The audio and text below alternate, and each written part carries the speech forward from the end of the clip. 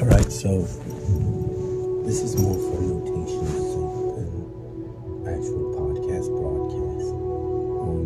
Talking about being intimacy with God costs. Alright, so intimacy with God costs, and you would say, if I'm a nice person, then I can gain intimacy with God. Absolutely not. Or you say, hey, Jesus died for my sins, and then I can gain intimacy with God. Absolutely not. Jesus died for your sins. Salvation is for all. He is the doorway to salvation, but not everybody gets to be intimate with God. Okay? So let's look into this. Let's look into what are we talking about? Intimacy with God. Where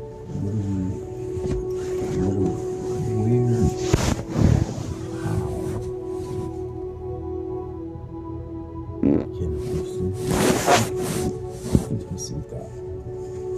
So let's look at it.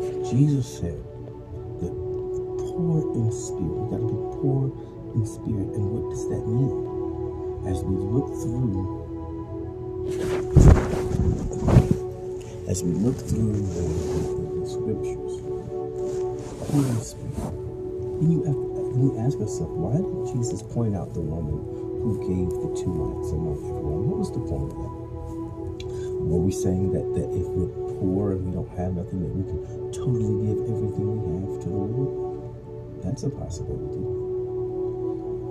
So let's continue on. That's a possibility. And that's not the angle. But let's continue. He also mentioned the rich young ruler. Why put that in there? Why? Sometimes we ask, why would God put this story in the Bible? It's to give us an example. The rich young ruler. And when we think about the rich young ruler, what's interesting is that we understand that it goes deep. There are levels. The Lord brings us to the altar periodically. Think about the guys on their journeys. Moses, Noah, Abraham, Jacob. Every once in a while, periodically, they would stop at a certain point and build an altar and do a sacrifice unto the Lord. Or just build an altar to the Lord. This is an altar. So there's also other scriptures that we should look at. We should think about.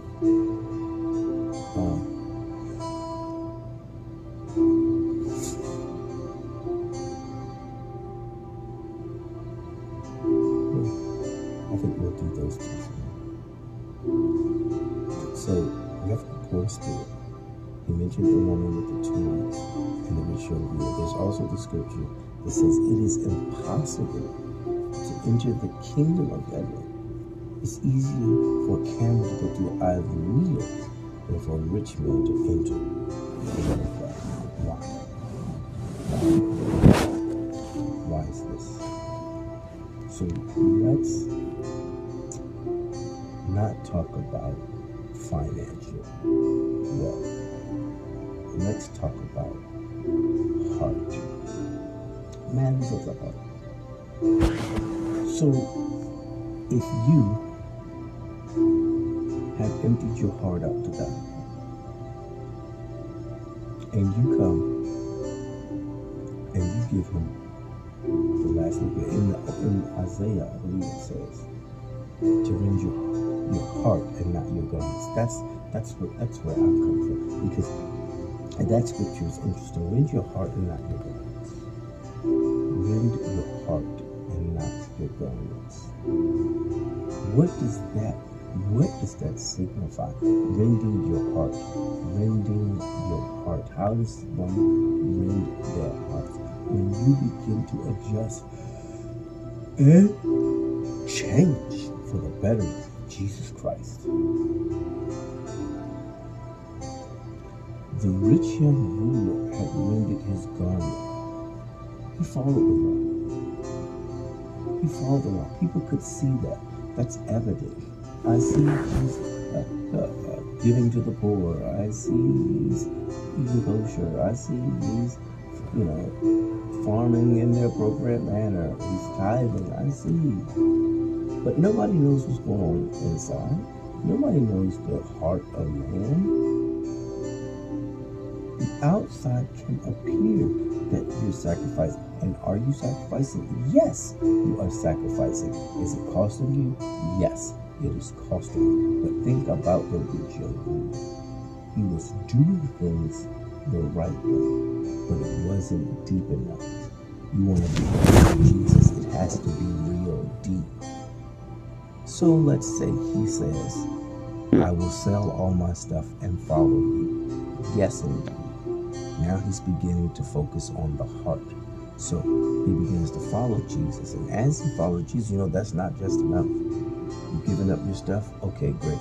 You've given up your financial situations and creature comfort? That's fine. Now, let's go ahead and work on those attitudes. Let's go ahead and work on that mindset. Let's go ahead and work on how you prioritize your day.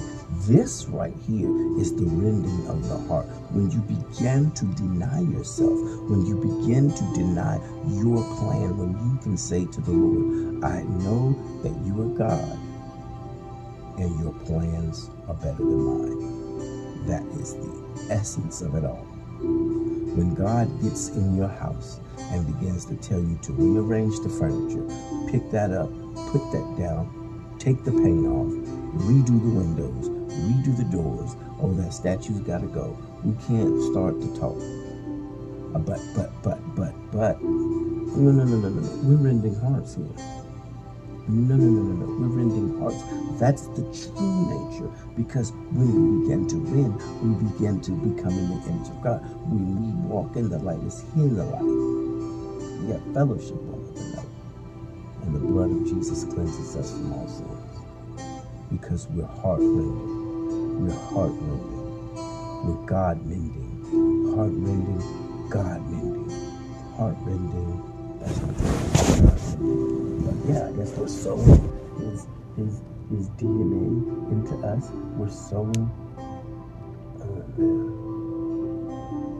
Oh man, I recently learned how DNA separate, how cells separate.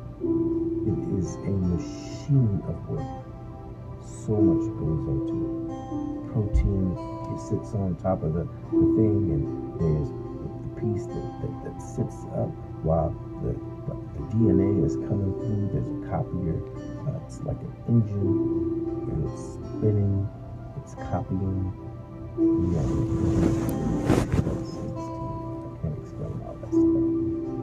Mitochondria, ATPs, and all of this stuff. And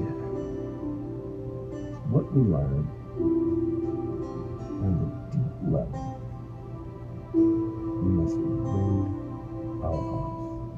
The purpose of the might is that she gave what she had.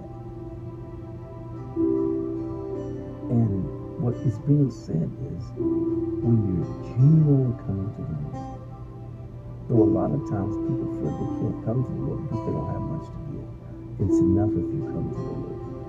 Rend that heart. To have certain things in your heart that you know you haven't surrendered. It's about surrender. If you know there are areas in your heart that you have not surrendered, God sees it. And though you're sacrificing and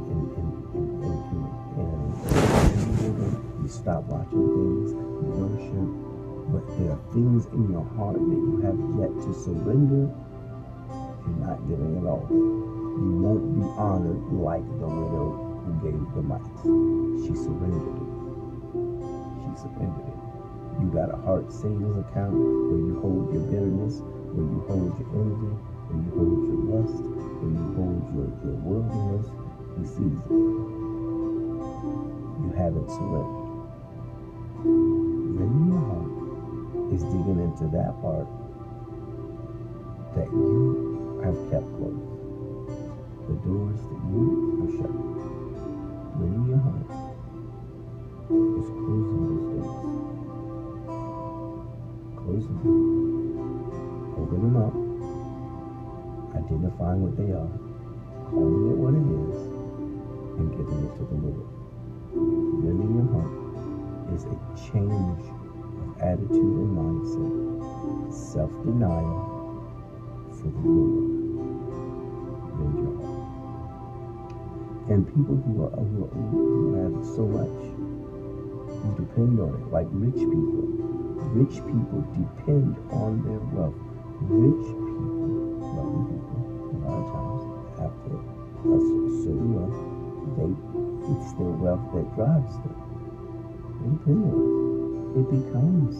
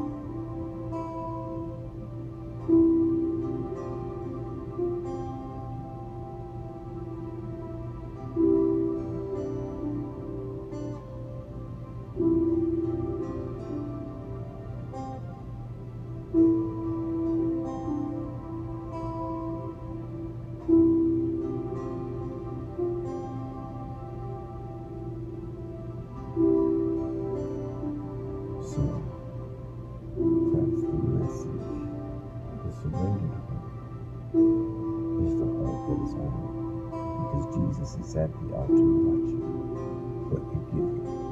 He's present, watching the sacrifice.